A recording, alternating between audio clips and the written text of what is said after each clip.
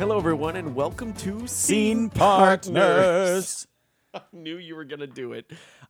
It worked so well the last time, it just made sense. Yeah, okay, all right. I mean, I won't do it next time. I want to start this Never know. over. That's Cody. And that is Chris. And this is Scene Partners, as you just heard. That's right. So Hey, Cody, Chris. Yeah.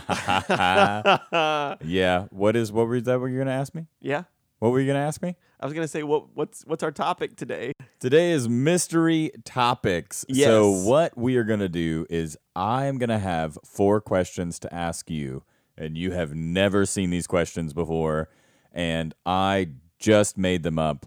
And so I have barely seen these questions, and I'm really looking forward to hearing what you have to say. Yeah. I have 4 questions for you as well, so let's not... But yeah, well, I mean, I think, you will need to have your time to really think about these questions. So we may not make it tonight. This might be a 2-parter. Maybe, possibly. And if you were listening to those words just then, that was There's a lot of gibberish. All right, so are you starting or am I starting? I'm gonna softball you one because I've actually got 5, but I'm gonna softball you one in there to like get the ball rolling. Oh, okay. Because of your loquaciousness. I do like softball. Yeah. So what is right off the bat? What is your best, favorite, or maybe scariest stage moment you've ever had? My best, scariest, or favorite stage moment I've ever had. Oh, off the top of your head. Off the top of my head, oh man, seems like there's so many. I mean, we kind of talked about the last time about how I got thrown out there as the understudy, or the last time, however many times ago that was, where I got thrown out there as the understudy and I had to do this whole role without any rehearsals and do the show. That was absolutely terrifying. My funniest, when I was doing this show, and this is a horrible thing to probably admit, but I was doing a show and it was a kind of a terrible contract. Like, we were not enjoying the company that we were working for, and it was just, there were a lot of issues. And so towards the end of it, we probably took more of a lackluster approach to what we were doing.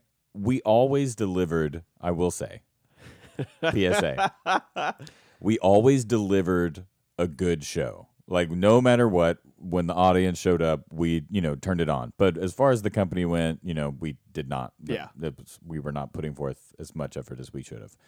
But, so we were kind of exploring other ways outside of the show to express our frustrations. We were also in a very small town with not a lot to do. So we had, let's say, stayed up very late the night before chatting and talking about all of the amazing things that have ever happened to us in our lives. And the next day I had to be there for a fly call at like 10, might have been earlier. I'm not really sure, but I remember 10 o'clock came very early that morning and we had not been asleep very much. And that I was kind of still feeling the effects of the night before, let's say. Mm-hmm. So we do the fly call. We're about to have our matinee performance.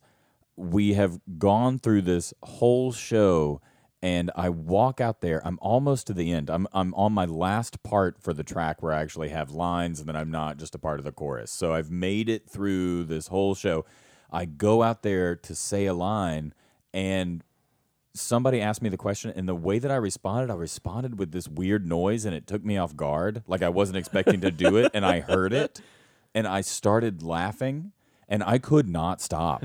And the other actors were staring at me, and my lines turned to gibberish, and there was absolutely nothing that was working.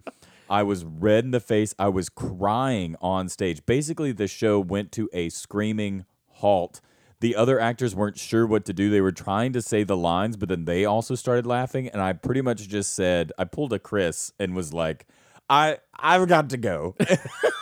I just walked off stage and collapsed and laughed for another 10 minutes off stage. And people from the other dressing rooms were running into our dressing room to see if I was okay because what they heard over the monitors sounded like I was crying.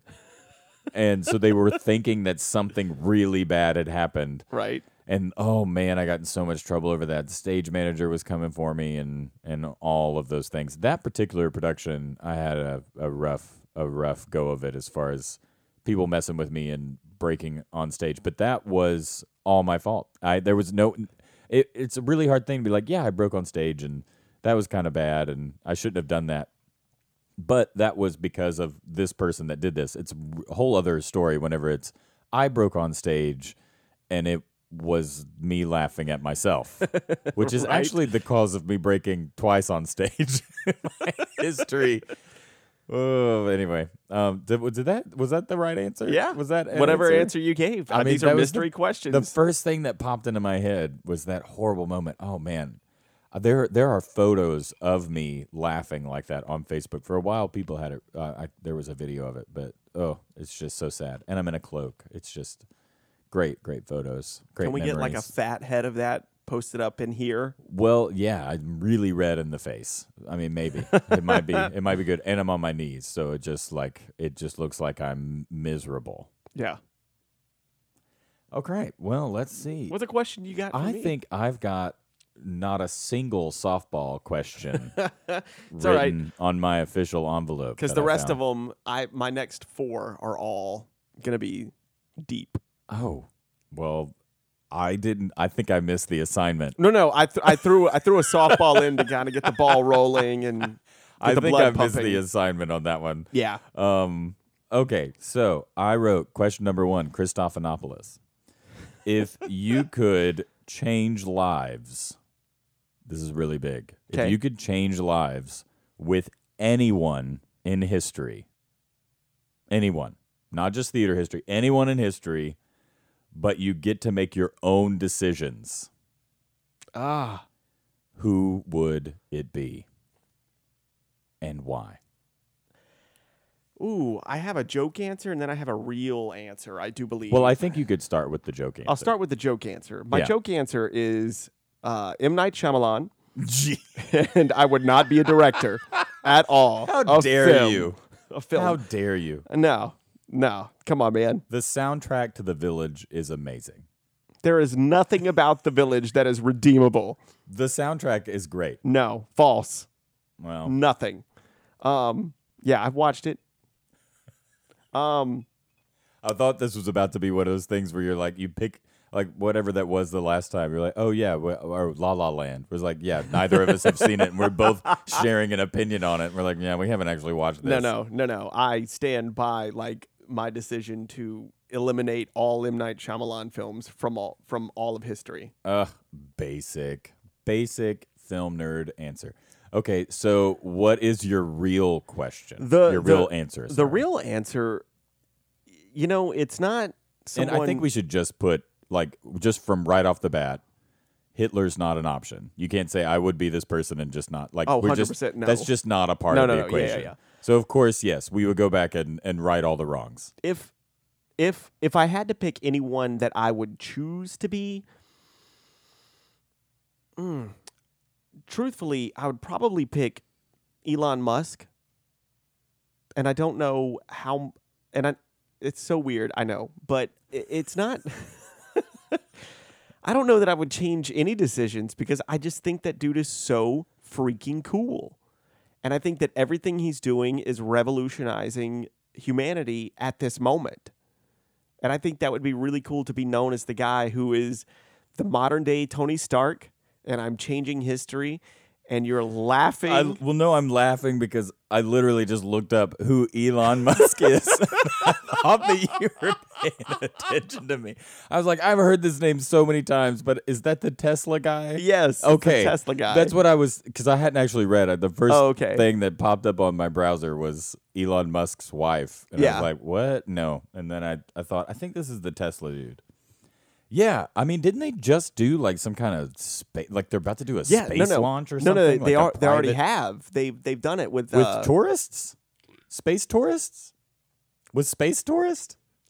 No, not with space tourists. I mean, these guys are actually trained, but they have the Space Force or whatever they're called, and they looked so Look, I have freaking thought, cool. and I know it's because of Netflix's show about.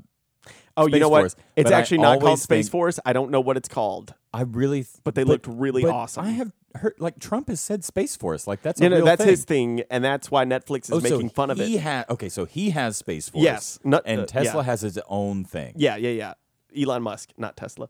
Oh, sorry, Nikola Elon Tesla Musk. is very different than Elon Musk. Oh, okay. But yeah, I think to trade places with him and just be at the cusp of changing humanity in the 21st century would be amazing to me. And I know that's not very theatery. SpaceX, yes. And looking that up, I'm sorry, I just looked that up. But the spacesuits, I now see why you think they're so cool. It's just like some kind of Star Trek, The Martian. I stuff am going on. a crazy nerd, and I don't know, just that dude speaks to me in such a weird and real way. Well, he's so innovative. Oh yeah, That makes sense. I cannot believe that was your answer. I thought so many things that you were going to say, but that wasn't it. really? Who'd you think? I mean, how dare you ask me that? I don't. That's Come not on. a mystery question. Yeah, you're right. If we're playing by the rules, yes, I you're thought right. you were going to say me. So, I guess maybe for my actual real first question. Oh wait, for you. no. Okay. But you get to say what other decisions you would make other than what Elon Musk has made. So you're Elon Musk. You have the power of Elon Musk, but you get to make your own decisions, your own choices. You disrupt the timeline. Oh, okay. All right. That's a really good question. If I were to disrupt the timeline, what would I? Would it be to invent lightsabers? Of all the things that you can do, you choose invent lightsabers. You know, truthfully though, the technology to get to Mars, maybe we aren't there as people yet. And maybe that may be coming, and maybe that's down the pipeline for him. But I think I would try to maybe terraform another planet for when we run out of space and resources here. Oh, terraforming. Yeah. You know, like you hear so much about that in science fiction, but do people actually, like, is that a real thing? Like a real possibility that we could terraform another planet? Like basically create a second Earth with its own resources? Like that's what terraforming means, right? Like, is that possible? I don't know that it's necessarily possible in our solar system, but Whoa. it's not impossible. I mean, you're asking truthfully the wrong person about this. I understand. I'm like jumping on that's a really big question, and neither of us are incredibly scientific. But I would think that, you know, looking at Earth now, and there's roughly 8 billion people on this planet, and that's a growing number by the minute. Our resources are dwindling. Yeah. You know, we're like depleting our soil so much trying to overproduce food. Yeah, and find a way to, you know, I was listening to Bill Gates talk about finding a better resource for energy. And maybe solar and wind isn't always the answer because of how limited, you know, sunlight and there's only wind can so be. much that you can get from it. And maybe batteries and nuclear aren't the best examples. And look at, you know, the tragedy at Beirut. I don't know that any of those or even Chernobyl. I don't know that any of that is really the answer. Yeah. And maybe we like run the out of possibility of loss and destruction is so high with those things. They're so volatile. Possibly another planet is truthfully the answer. Yeah. I wish I knew enough to have any sort of opinion on these things, but that's so far out of my world.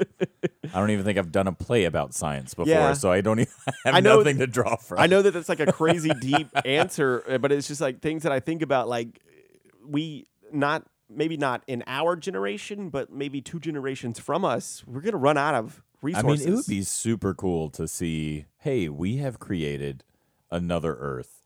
What's also interesting is that then the first civilization on that Earth the new terraformed Earth would eventually become an ancient civilization. Yeah. Like the things that they would put on there would eventually become relics, like the way that we look at, Oh, ancient we would be civilizations. And we wouldn't. Yeah. Yeah. I don't even know if they This would have. podcast will be lost to time.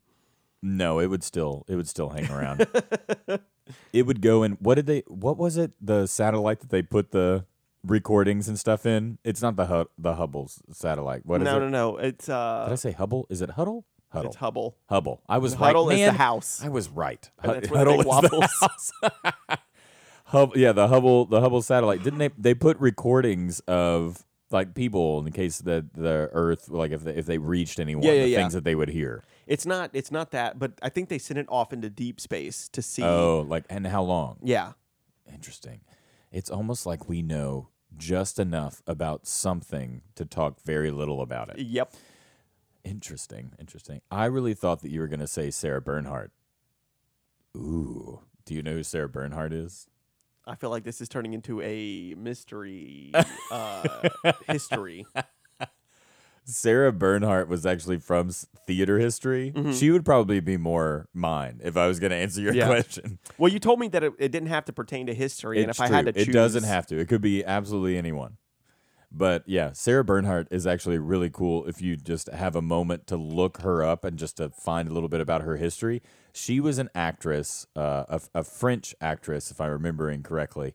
And every single night, the biggest story that I remember of her is every single night she would sleep in a coffin to remind herself of her own mortality. Yes. That is her own, yes, I know who this is. It's a weird, Yes. strange claim to fame, but she does have some pretty cool, some pretty cool stories about her actually acting and performing in different theaters. And I know she went to Russia and some other places, and that she was never really accepted in France. But it just the ridiculousness and amazingness of that story is just hilarious. Like, I'm going to sleep in a coffin to remind myself of my own mortality. Sarah Bernhardt. Interesting. I don't even remember what year that was, but in the history of our world, but still very, very cool. Yeah. All right. So, my first actual This question. is scarier than I thought it would be. Yeah. Mine are not Just as not having a clue about what you're going to say. I mean, normally we don't know what we're going to say. Right. But now I'm just, ooh. But my real first question for you is: has there ever been a performance, and whether it's a monologue, a one act, a full play, or even an individual person in a show, has there ever been a performance that inspired you? Ooh. Yes. That's not End convincing. It's okay if not. No. Yes, of course. I mean, there are so many things to pull from. As far as whenever you look at just, I feel like there's always a moment in a show, no matter what show it is, where I feel inspired by another performer. Yeah. And a lot of the times, whenever I find inspiration or I feel driven by the actual text that this person has created this and has spoken so honestly and truthfully to the human experience, I find a lot of inspiration in that. And especially whenever working in Shakespeare, of course, that's the majority of my work or my education is in Shakespeare. So I find a lot of inspiration from that. I mean, when I'm having a bad day and I'm overwhelmed, which is not the case probably for anyone, and this is a really dorky thing to admit, Right. but if I'm having a bad day and I'm overwhelmed, this is a glimpse into the life of Cody. If I just sit down, or if I put on I have this Miles Davis record in blue, and it's just the blue and the green, and it is amazing. And I just love this album so much, and is one of the most famous jazz albums of all time. So if you listen to jazz, this is this album, but I will turn that on and I will read, I'll pick a weird one like Richard II, and I'll just read it and try to look at it from new eyes, and it just calms me down. It's very interesting. But to answer your actual question, you knew that I was going to do this. This is how you knew that I wasn't going to make all my questions, but I'm going to stop. So to looking at the actual question, I would say that it is when I was in this production of Hamlet. And in a very serious way, I worked with this the actor who was playing Hamlet from the very beginning, like his performance from the table read to closing day was flawless. I don't know if I could say that about any other Hamlet. I mean, it just, and also just, I feel like I learned so much from him as far as a performer and the approach to a show. And even still to this day, when I show up for a table read, I always think about that experience of showing up and his name is Andy Trzynski. He's actually a phenomenal director and performer. He's in New York City, and he's constantly putting out new material. And he actually just got nominated for some awards for a short film festival and some documentary that he did. And I hope the best for him. I mean, he is truly, truly a great person, and he is also a phenomenal performer. But his approach to Hamlet is... Doesn't that make you just root for someone way more? I'm so behind him 100%. Yeah. And I when I see his success, I just get so happy because Right. I know that he deserves it. I mean, he truly deserves it. So Andy showed up to this table read, and we all pulled out our scripts, and we sat down, and there was a lot of people in there. It was the full cast and crew, and everybody was in there for the very first day. And it's like first day of school nerves. You got your nerves going and everything. And Andy sat down, and everybody opened their scripts, and he had been reading his, and he shut his and looked everyone in the eye. And we started the show. Wow. And he performed that play. And I was sitting there. I was a young company member. I was Marsales. I was having a hard time remembering who I even was. Right. I do know in that show I messed up the famous line. One of the, not like to be or not to be, obviously not that famous line, but I messed up Marsales has the "something is rotten in Denmark" line, and I said, it smells bad here.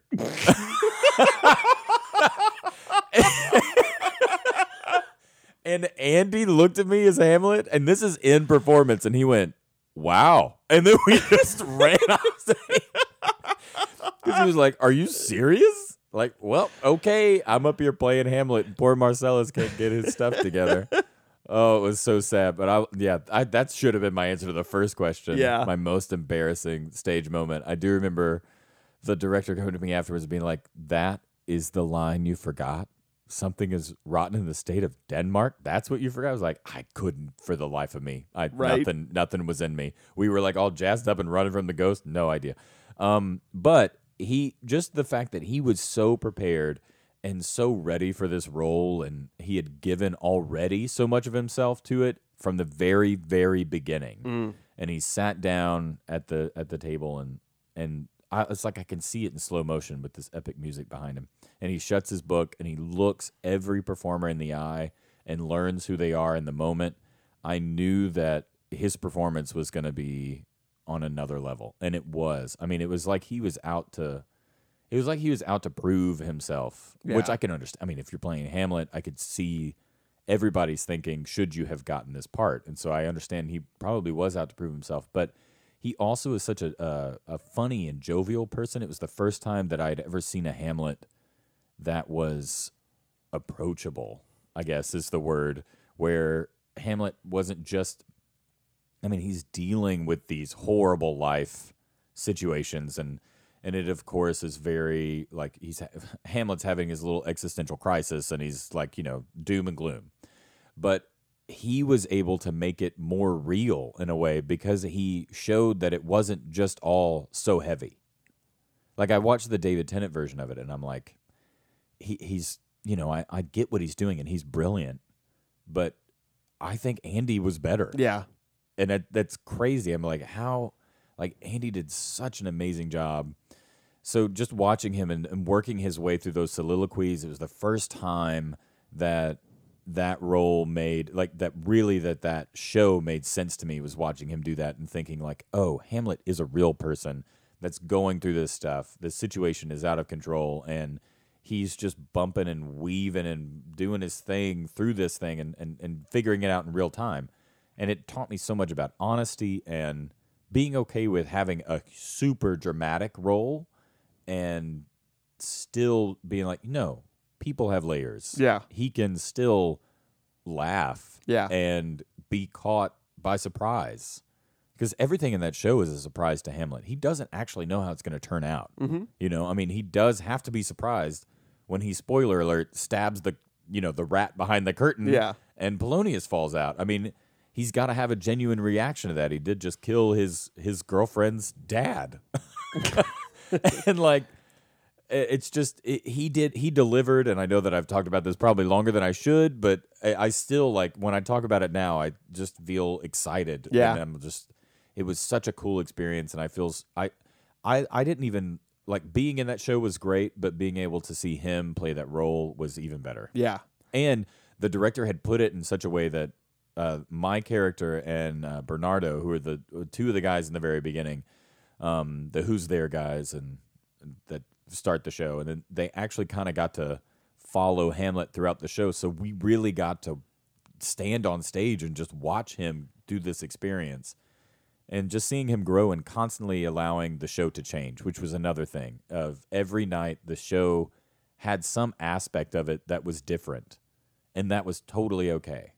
It wasn't like a stressful thing like, oh, I'm playing Hamlet, it has to be like this, it has to be like this. It was, I'm still going to joke around with you and accept whatever comes at me. Like, we're still in rehearsal. It always felt like the show was growing. Oh, that's awesome. Yeah. So at the table, That was your super long answer. You're welcome. I'm fulfilling the prophecy of... At the table read, though, did you feel a little self-conscious when he, like, closed the book? Oh, man. I looked around the room and thought, I'm so glad I'm Marcellus. Yeah.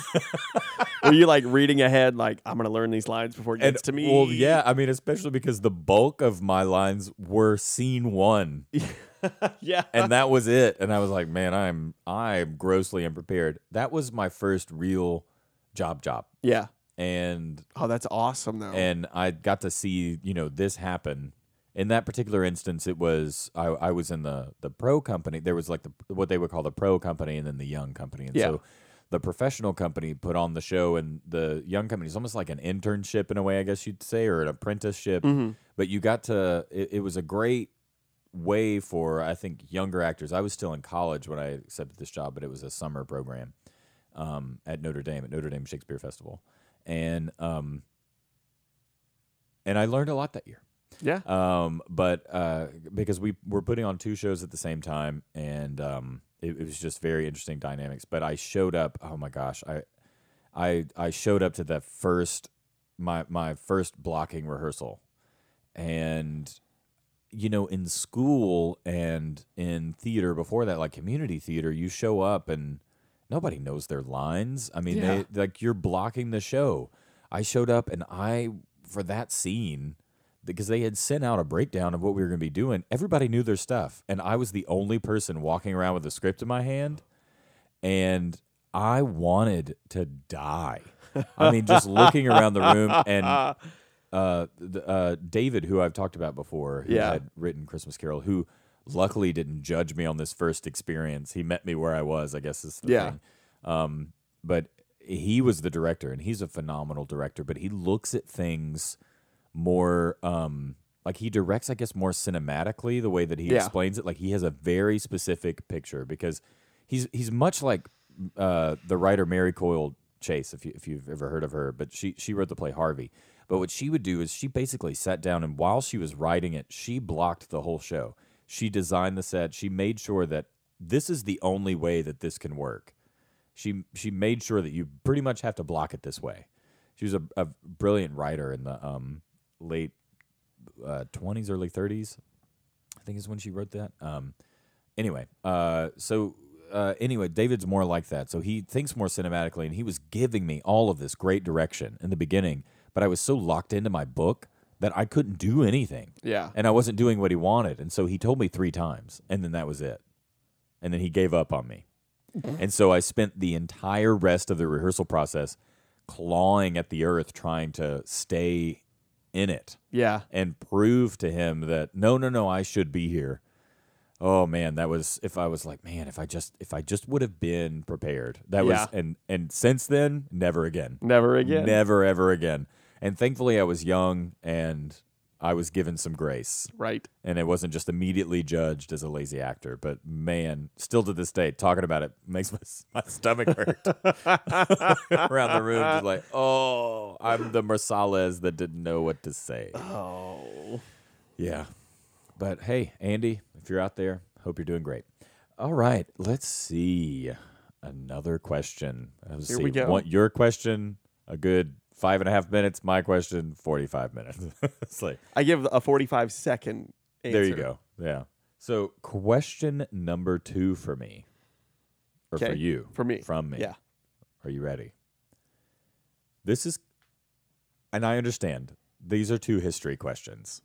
Oh, here we go.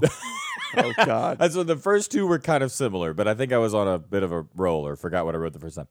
If you could sit down with any actor in history for a romantic date, who would it be and why? Oh, a romantic date. I was not anticipating that. No, this is not dinner with Gandhi. Oh, I mean, man. it might be if that's your romantic date. That would be a very cheap romantic Yeah. date. It'd be like, oh, you're not eating? Oh, that's fine. You're gonna eat that? I'll finish it. Ooh, any actor in history. For a romantic evening. I think if I had to pick, the immediate answer might be Marissa Tomei, because, I mean, it's Marissa Tomei. I'm gonna have to look her up. I know who she is. I just cannot. Well, my cousin Vinny. Yeah. Yeah. I never remember people immediately. Yeah. I knew her name. Oh yeah, Marissa Tomei. She's awesome. But I think if I actually had Yet to, again, another curveball. Would have never thought that you would have said her name. yeah. What is that movie that she is in that's so amazing with Steve Carell, where she's the teacher? Punch Drunk Love? Is that what that is? No, that's Adam Sandler. Crazy Stupid Love. Yeah. That's it. Yeah, that's like this almost the same time. I actually really love that movie. It's and so she's good. great in it. But if I really had to give a real life answer, probably. And this is, of course, not just assuming that it's a romantic evening. I am in no way insinuating that it has to be a good-looking human being. That's not what this is about. No, yeah, I get what you're saying. Okay. Probably just because I would love to see and catch her perspective on what it was like to be an actor at that time, especially a female actor. Audrey Hepburn. Oh. How do you? Because I would love to pick her brain mostly about what obstacles was she overcoming, like then versus now, that many female actresses and actors have overcome today.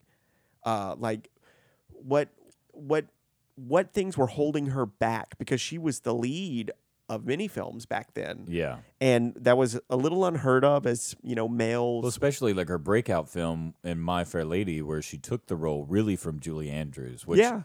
I mean, that's a big deal. Julie Andrews was playing that on Broadway, if I'm remembering the story correctly. Julie Andrews was playing the musical on the stage, and then when they adapted it, they booted her out, and seemed like everybody thought it was the obvious thing to bring her in, and they booted her out and put Audrey Hepburn in. I don't know if that was necessarily her breakout performance, but it might have been. Yeah. I think that was. I don't At least I don't know beginning. if maybe that was, if it wasn't that, then I guess it would have to be Breakfast at Tiffany's, maybe. Yeah, you see, that's what I thought you were going to say, is that you were going to ask her stuff about Truman Capote.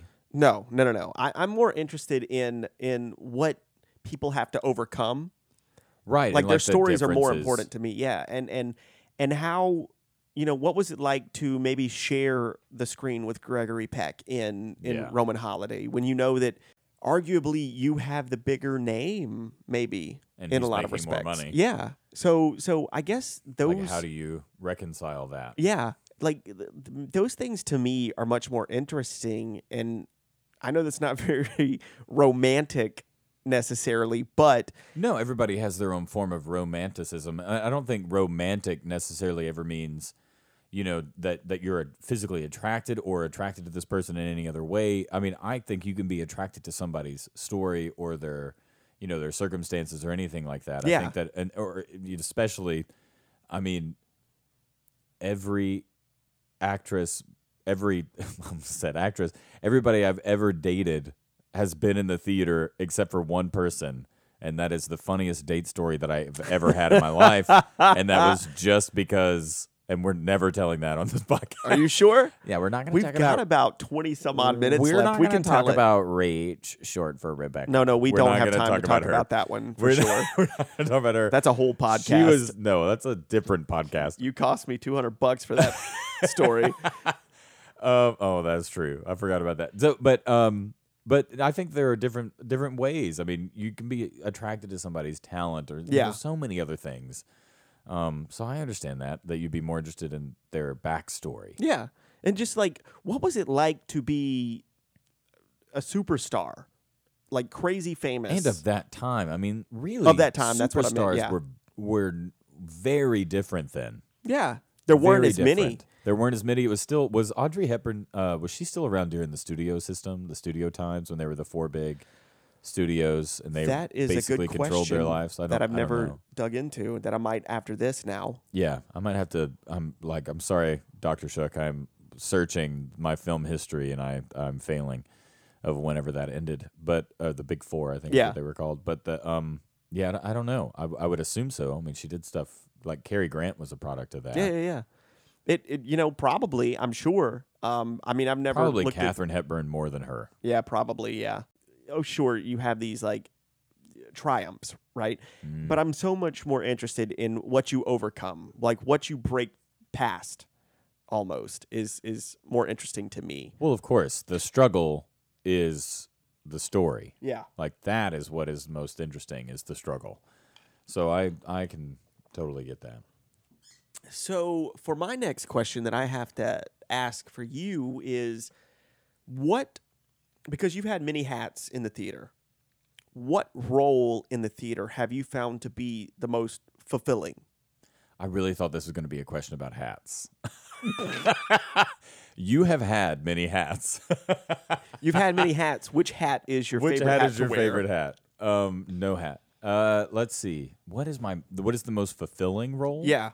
Whether that be director, producer, assistant I director, or understand. light coordinator, I don't think that there is a way that you can beat as far as what we do, especially in producing theater with non-professional actors. I don't think that there is a role that can be more fulfilling than that of the director. I really don't think that. I mean, and I feel like here, our circumstances is kind of special. So the director also becomes your producer, your scenic designer, your costume designer. I mean, yeah. You basically swallow all of the roles that normally have other people in them. And so a lot of work has to go into that. But also, it's kind of like what we were talking about with the struggle. It is the struggle and the uphill battle makes that payoff of finally seeing somebody, get the character or show to be able to show that emotive state that they've been trying to get to, but they thought they were showing, but they weren't. Mm-hmm. And then for them to key into it and to finally get there and to step over that line and to see that click in their brains. And it's crazy, but it happens every time where you see somebody on stage and you've been working with them and you're going through the rehearsal process and you're trying to ask the right questions to get them to discover the moment for themselves. Yeah. And that is a hard thing as a director, not to just be like, this is it, this is the moment, here you go. But I think I have learned, I have been able to learn, I've been given the opportunity to learn from some amazing directors. And the thing that always stuck out to me the most was they always got the actors to arrive at their own conclusions and let them find it. They never took the easy way out of just being like, this is what they're going through. This is how you do it. This is how you say it. Yeah. It's I'm going to try to guide you like a roadmap. Just going to try to guide you in the right direction, and we're going to see how you emotionally get there. And whenever you're doing that, sometimes you're hitting with some extreme roadblocks just because people have Right. a lot of walls up, Yeah. and that's very hard to be that vulnerable. And to see an actor for the first time just get it and be like, oh, now I understand. Mm-hmm. And then for the role just to literally come alive, and Yeah. you get to literally sit out in the audience and to watch somebody do that. Yeah. And to know that in some small way you gave them the opportunity to feel safe and comfortable enough to explore in this environment, in this world that you have given them. I don't know if there's anything better than that. Right. I mean, even if you make it through it, because it's not about a praise thing. It's honestly just about seeing this, and maybe it's because I was an actor first, Yeah. but being able to see somebody be able to have that experience in a world that was in my brain that then I tried to put on stage and then it worked. Yeah. That's huge. Right. Because I think probably every director out there is starting a show and then desperately afraid that what I had in my mind is going to fail. And you don't really believe that it hasn't failed until it closes. Right. You're like, oh, okay, I think that worked. But there's always something to change. I think director is my role. Well, I will say this, to your credit, the first time that I'd worked with you in that capacity where you were a director was The Exonerated. yeah. And that It's a heavy show. when we were having those discussions, it was the first time I'd ever had a director actually talk to me and approach me in the same way that I approach characters. And I was sitting there thinking like, I don't really know how to deal with this because we are like getting into the specifics of the character itself. Yeah. And that to me like worked Like so well. I'm just used to people telling me where to go. Right. Yeah. It's just like you walk here, and Yeah. whatever emotional choice you make, yeah, it'll, I mean, it is hard, But- and I will say that people in smaller communities, a lot of the times it's just about getting that show up, and like I hope it all works, but and a lot of the times you have people that need a lot of help, and then you have people that you're like, well, they're going to be okay, Yeah. and I need to throw my focus onto someone else. Yeah. And I'm not saying that I'm always perfect and fulfilling that role with every person. But it is very hard. It's very hard to make sure you're doing that. Right. But But- I think that's also something that going to like that's a very Chicago thing. Mm-hmm. It's a very like it's very much focused on the character and the ensemble. But it was interesting to see just you standing in the back watching all of us. And when I was sitting there doing, my part, I would look out into the audience and perform. And then I'd see your Cheshire smile, like in the audience. I was like in the background. I was like, look at that dude back there. Well, you just it's I don't know, it's like your baby. Yeah. You get to you raise this kid, you raise this show from nothing, literally just this weird thing in your brain, and then you see it on stage, and not all of it, the entire show, I don't think that an entire show ever all 100% works. Yeah. But there are moments of the show that will always shine, and there's just no way to feel like, oh, it's like watching it's got to be like watching your kid succeed. Right. That's the only thing that I can think of. So that's my answer. I'm gonna ask you a question now. Okay. Off of me, I'm making it through your mine. drink is not right there. How dare you? How dare You know that's staying in too. I thought it would. Oh, you're a horrible human being. Okay, question number 3, Christophanopoulos. Yes. See what kind of crazy off the wall question You I get ask. to change. I know. I'm sorry. You were really serious with yours, and I am just not that person. It's very. You get to choose. I'm sorry. You get to change roles with anyone from a past show. Who and why? I need some parameters. Are we talking any show that you have ever been in. So I've been in. Okay. Yes, any show that you have ever been in. That's an easy question. And you get to... And that is Much Ado About Nothing. I want to be Dogberry. Dogberry is awesome. Dogberry, 100%. He's He has the hilarious. best lines, and I'm like, And he's listening. in and out. Yeah, And that's like one of the best things. You just get to like jump in there, say some hilarious things. You're an idiot. The audience loves you. You run away. yes. Like the way Shakespeare wrote those lines Mm-hmm. is incredibly comedic.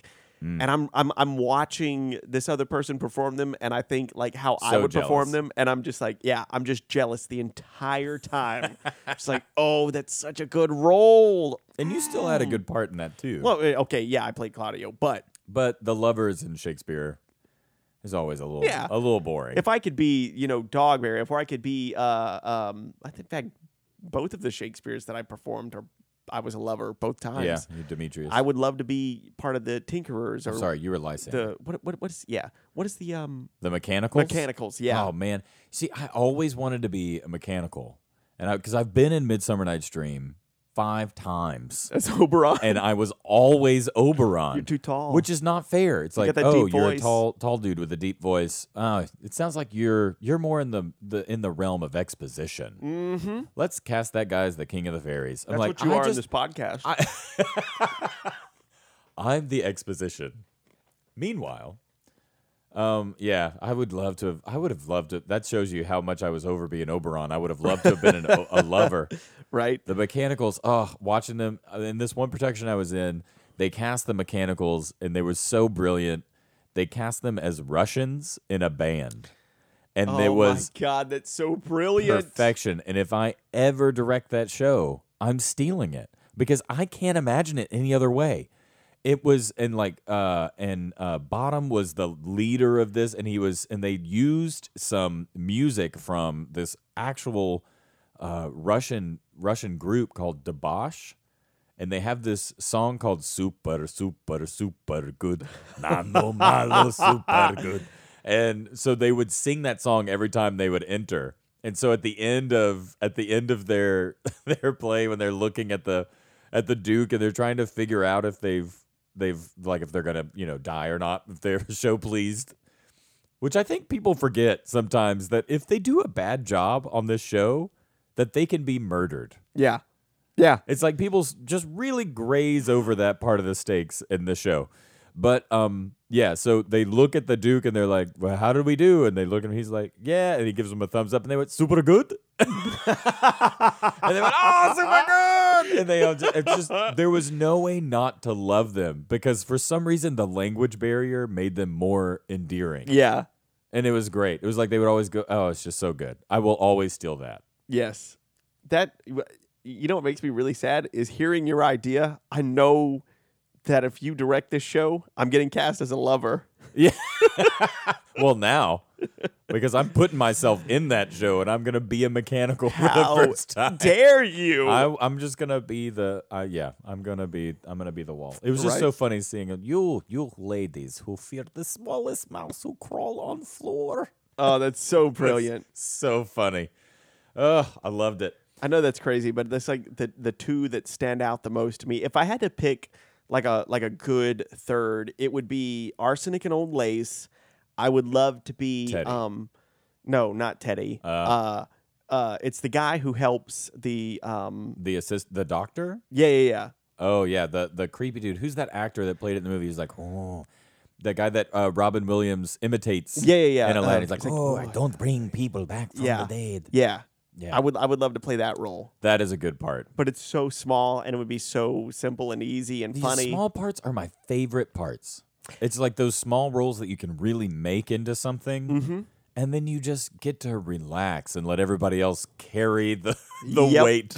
Like, You get to have fun. yes, you get to just like, you know what? I'm gonna go off stage after this and just kind of breathe, get a sip of water. I'm gonna come back. You get to mess with people. Yeah, and that's it's just a good time. really your shtick. Yeah, that is true. That is true. So, the next question I have for you, man, you like went really light and jokey, and I went I'm so really sorry. deep. Yeah, I did. The next question I have is, what do you do? because you do a lot of shows and performances and you play all the mini roles and hats and different things. What Yeah. do you do personally to stay inspired in theater? Yeah, that is very difficult. Other than just being passionate about it. Yeah, that's what I was gonna say. I mean, a lot of what I think we do comes from the passion that I just have for the art form, which is a lot. And but as far as it is just a true love of storytelling. Yeah. And being able to, I mean, there are times my favorite is when I just get to be one thing, because I think that means that I get to dedicate so much to just that one thing. But Yeah. one of the struggles from being a constant or a consistent director and then you get to be an actor is that I don't think you can ever turn either one of those brains off. Especially then when you're a producer. I think you're always thinking about, oh, well, I would do this way. Or it's just kind of like when you're talking about watching Dogberry. Yeah. It's the same thing. You're on stage like when you and I were in Godspell the whole time. And I'm totally fine with you leaving this in. Yeah. But when you and I were in Godspell, we were both actors in it. And the entire time I just kept thinking, I would do this differently. I would do, and Yeah. I had to like really work to turn that side of my brain off. But I would say to this. keep that That's one of those shows where only because you're taller than me how were the dare you. roles were reversed. Yeah, that In was any other play or show, Ugh. would have easily been, I would have been Jesus, you would have been Judas. Lord, please. I will never do Godspell again, but if I do, let me be Judas. Yeah. Judas do was a not- lot of fun. I do and, like, not want to. All of those lines were misery to learn. Like the emotional none stakes of them Judas started. were way better than Jesus. I what was the thing that you started every line or Now. monologue? Now. that was every single line. End of like thought. New thought. Jesus Now. says now. New monologue. Oh my gosh, Yeah. that was the hardest thing I've ever had to memorize in my life. But to answer your question, staying inspired honestly comes from looking at what it does for our community, Yeah. and also just watching everybody's shows. I mean, Lexi and I both, I mean, and I know you do too, because we normally all three of us go at the same time, but we always try to go see everyone's performances. Mm-hmm. And I really feel like there's such a power in seeing what other people are doing, and not in any sort of competitive way or anything like that of being like, oh, we have to do better than them. Yeah. Just like, I want to see the other things that people are succeeding in, and then I want to like build upon that. I want to like, oh, I want to take these ideas and I want to watch this and be inspired to produce something that is up to par to that or even Yeah. better. And I think that is one thing that is really awesome in theater, and that I hope will eventually happen in our community, is that people will kind of come together more and build each other up to then rise to producing better things. Yeah. And things that I think that you know not competition. I don't think that competition is ever the right word. I Yeah. just think that it is that we can all help each other try to rise to the occasion, Yeah. because what is most important is the story. Yeah. And watching other people's shows, I feel like seeing other actors and the approach that the director put towards it inspires me to, well, either do something in a very real way, to either do something very different, Yeah. or to do something that builds upon that. Because Yeah. we always, like as actors or directors or artists of any kind, you draw from your environment and what you see and what you are experiencing and soaking in. One amazing thing for me that has come out of this pandemic is the National Theatre in London. And that is one of those things that we were talking about a couple podcasts ago about the things that you succeed in, and then the things that you wanted to do, but you're okay that it didn't happen. Mm-hmm. Watching the shows at the National Theatre in London, the whole time I'm watching, I'm like, forget Broadway. I do not care about New York. That was never on my radar.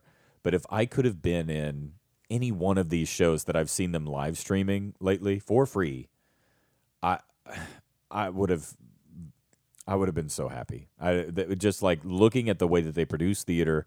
I mean, of course, they're in a very different circumstance. Their theater is funded by their government. Yeah. And so they're not so worried about failing. So they can make huge risks. They can take huge risks. But just the brilliance in the way that they shape their shows and seeing that is inspiring to me. Watching their 12th Night and the way that and even their Treasure Island and their Frankenstein, which I don't like that show. I decided if I don't like it when Benedict Cumberbatch is Frankenstein, I'm not going to like this show ever. It's just, Right. it should not be produced. Yeah. Read it if you want. Don't produce the show anymore. I mean, I thought that the physicality and there were great things in the show, but I thought that Frankenstein, no, don't do it anymore. But watching all these things and seeing how they collaborate with their scenic designers and their costumes and their sound designers and all of those things and how they put them together and they're also cohesive and they move, that is inspiring to me. And that is what I want to create. I want to create an experience that is so collaborative and that you can see that a lot of different people had their fingers in this, but it all goes together. Yeah.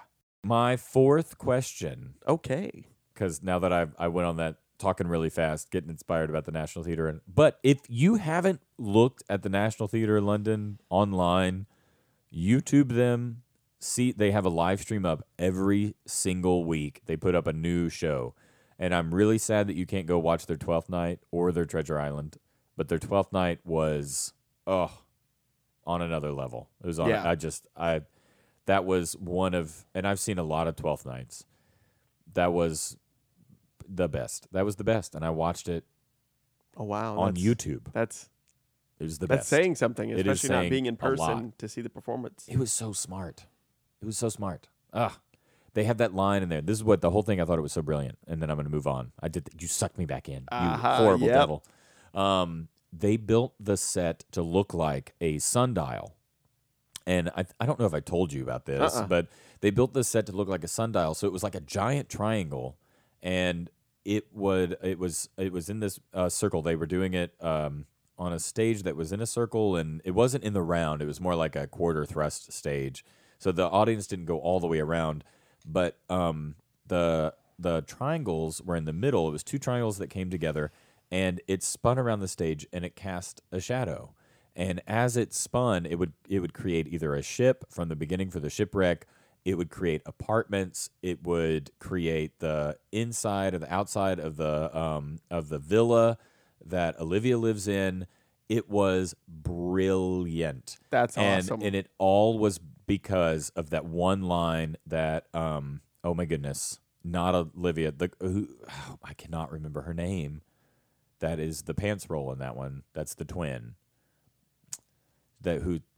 Man, I know you're looking at me like, why are you saying this out loud? It's going to drive me crazy. I'll think of it eventually. Two performances of 12th Night ever. Yeah, I'll think of it eventually. But anyway, so she says only I cannot untangle this. Not like something like that. Time alone will deal with this. Time will deal with this. And they literally have a sundial. They have a clock on stage that is just telling you the time is unraveling. That's awesome. And it is coming to fruition. So it's showing you that, as time is going on, the knot is being I want to stop undone. because you said flourishing. How dare you? I'm gonna take it back. The time is coming to fruition. Don't take a drink. You are the worst. I need you to edit around yourself. And now you have to tell me how to say the word. Fruition. Fruition. What did I say? Fruition. Fruition. So time is coming to fruition. Yes. Anyway, it's unraveling its knot. And it is really, really, really awesome. Also, the Malvolio is cast in, and it's this famous British actress, but she did so good. Oh my gosh. It was brilliant. The things that they did. Anyway, I know I've gone on too long. The fourth question for Christophanopoulos. Your fourth question is, if you had a billboard. This is my favorite question, by the way. If you had a billboard up that advertised you, Chris, what would it be? What would it say? And why? It would be of that stupid smiling face that I make all the time that make people laugh. and you know the one, and it would probably say, I don't know whether to be complimented or offended.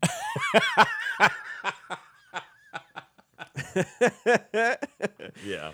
And I think that's because I think a lot of times I lean into the joke 1,000% of the time. Like it's not Yeah. even like 100. It's like 1,000. Like I will go for the joke more often than I will go for serious because No matter what. Or serious who's around. Yeah, serious emotions are saved for when I'm watching Up or I'm on the stage. Oh, okay. Yeah. Or when you're asking me your 4 questions. Yeah. I think we learned who the more interesting interviewer is here. Yes. It's Definitely always you because It's you have you. like these crazy questions I would have never thought to answer in my life. Well, I had 5 seconds to think of them. Oh, okay. You put thought into yours. That's very different situation. To be fair, you asked me 30 minutes before. That's I true. sat down. I did. And then I came over here. I did. Yeah. But it would obviously read that because I say things sometimes and I don't realize exactly how I sound when I'm saying them. Yeah, the effect. And like I'm saying the joke, and then there are It's like are tones occasions sometimes. Yeah, it's just it's hard. I feel like I'm one It's of those hard people. being the funny guy. Yeah, I'm one of those people who could say something and get away with it Yeah. more so than anybody else. And But sometimes you get used to that. Like you be able to like, Oh. yeah, this is how I joke with everyone, and people forgive me for it, and you know, it's Yeah, accepted and it's loved for that too, because like you have a very charming personality, and people are friends with you because of this. Yeah. And I don't want to make it sound like you're. I'm this agreeing with you, and I horrible- don't know that that's true. I but don't know okay. it is, and I don't want to make it sound like you're some horrible person. Like I say horrible things to people all the time, and they laugh. I think that No, it's I just do. that- no, I you do. do, but you do it in a loving way, which is very different. I mean, there's a difference in saying something and meaning it. And there's a difference in saying something with a twinkle in your eye. Yeah. And when you say something and you could like show that little spark of whatever, and people know, like they can intuit it. Every once in a while, you will meet that person who is not going to get there.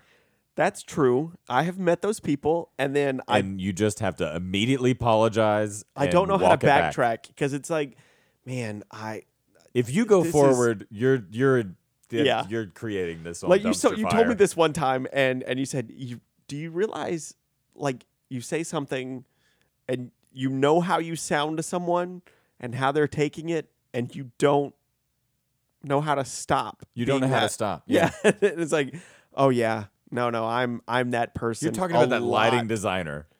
Yes, That's what. Yeah. like you continued to like try to build a relationship with him in a charming way. It was and a he touring, was not it having was a touring show, and there was a lighting designer, and we just happened to be there to help, and everybody was stressed. And normally, I can play a role that adds a little bit of levity and will break the tension, and it just was not Nope. happening. Not that day. I felt like I'd lost all my superpowers that day. I was like, I need to crawl in a hole. Now, I will say, before he left, he was joking with me. Okay. So at least, But when you had said that to me, I clearly was like, not the yeah, time. yeah, this is read It's the like, room, Cody. No matter what you say, you mean it to be charming, and you just come across as a jerk, and you can't stop yourself. Yeah, Well, you when the first joke failed, I couldn't stop. Then it you- was a competition. you then became overcompensating. I was trying. I wanted them to know that I wasn't being a jerk. I was like, this was all a joke. I thought we were all on the same team. We were not that day. Misery. Yeah, I was all alone. I was batting 1,000 that day. Yeah. So for my final question to you is, what is something Cody today would tell the Cody God. of when he first started acting? And whether that be here in the community or if that was in college. You know, I guess you know what's sad is we just had that conversation, and you said that, and I immediately looked for the joke. It's Yeah, so sad. I feel It's just- that. It's just I immediately looked for what's the funny answer first, so that Yeah. I can say the real answer. I can joke about it and put up that wall, and then when I say the And serious then when answer, say I this- don't feel yeah, as bad. Then Yeah. I'm good. I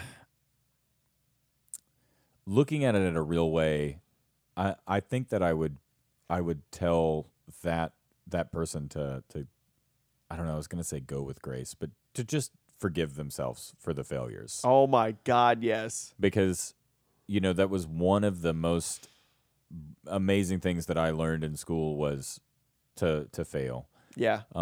Lance Marsh had this really great thing. Who's my the head of the theater program at OCU at Oklahoma City University, where I went to school.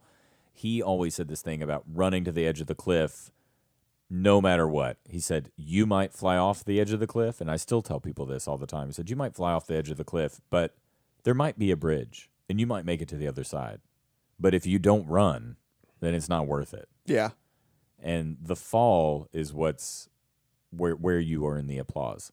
And I think I was so stressed in the beginning about not delivering.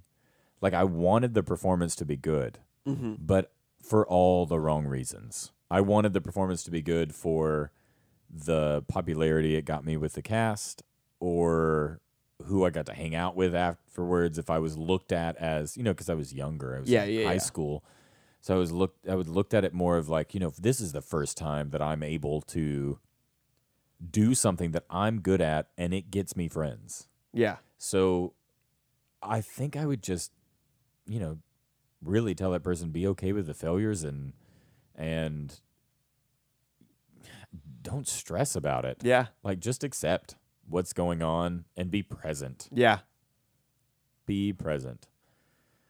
That's probably the biggest thing. I mean, I know that's the shortest answer for me as far as any of the questions that you But no, it's offered. interesting because I thought about this question, and then I started thinking about it myself, and I ran to the metaphor of when I went skydiving that one time. And they say the thing you're You scared went of. skydiving? I love. I would go. I back didn't even again. know you went Yeah. skydiving. Yep. That means I'm the only person in this building that hasn't been skydiving. Lexi's been skydiving. I can't do it. There's no way. I don't know if I could date someone who hasn't been skydiving. Well, she married one. That So maybe that'll be the balance. Maybe I find someone who hasn't been skydiving. there you go. Yeah. There you go. But the thing they tell you is you're not scared of the fall itself.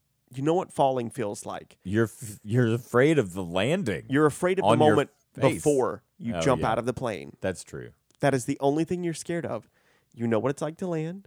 You know what it's like to fall.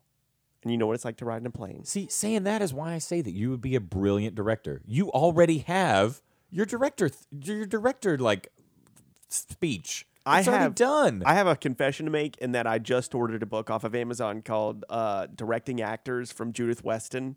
Oh, awesome. And that I am doing this in preparation for you What- asking me for to direct whenever the show. This is the best thing I've ever heard. Oh, that's so beautiful. Yep. But So- what an amazing, beautiful, metaphor Yeah. for acting. Because it's true. You would be terrified off stage. And the minute that you get in there, you say a couple of lines and you're on the stage, and then you're good. You're sitting in it. Whatever's happening is happening, and you're gonna land. Yeah. And it's one of those things that, in my experience, being on the stage, and to answer that question, what I would tell my past self, you're not as bad as you think you are. Oh yeah. Because I've been, creatively frustrated with almost every role I've ever done. Yeah. And I think to have that weight lifted off of every role I've ever done would alleviate so much pressure that I put on just myself. But I think everyone at some point anybody that's worth their salt anyway, that gets frustrated creatively with a role. Yeah. I think if you're not, there are some things that people just will do. Yeah. And it's like, well, I just, I did it. It came easy. It's not that big of a deal. I think if you're not creatively frustrated, you're not looking at it hard enough. The role has to frustrate you. There's got to be a roadblock. Yeah. Because no matter what, it's going to be hard to find a way to identify with 100% of what your character is doing. Yeah. So, I mean, I think that you should give yourself some grace on that one. I don't ever want to, and the same way that you were saying that, it's like, but I definitely don't ever want to feel like I'm, one, phoning it in. Yeah, that's a hard thing. And then two, to answer what you had said about the leap and the fall and the jump and all of that, is that after those first 3 words, it's okay. Yeah, you're sailing Yeah. at that point. You know it. It's muscle memory. You've caught wind, you're good, you're going down. And that to me is what I would love to tell people, in that it's going to be okay. Mm-hmm. You know this. It's basically like, I don't know if you've watched it, but my all-time absolute favorite, and of course it is my absolute favorite show, is this TV show called Slings and Arrows, which is a TV show with Rachel McAdams and a whole bunch of other really brilliant people that takes place in Canada around a Shakespeare festival. Mm-hmm. And there's 3 seasons of it. And it is brilliance.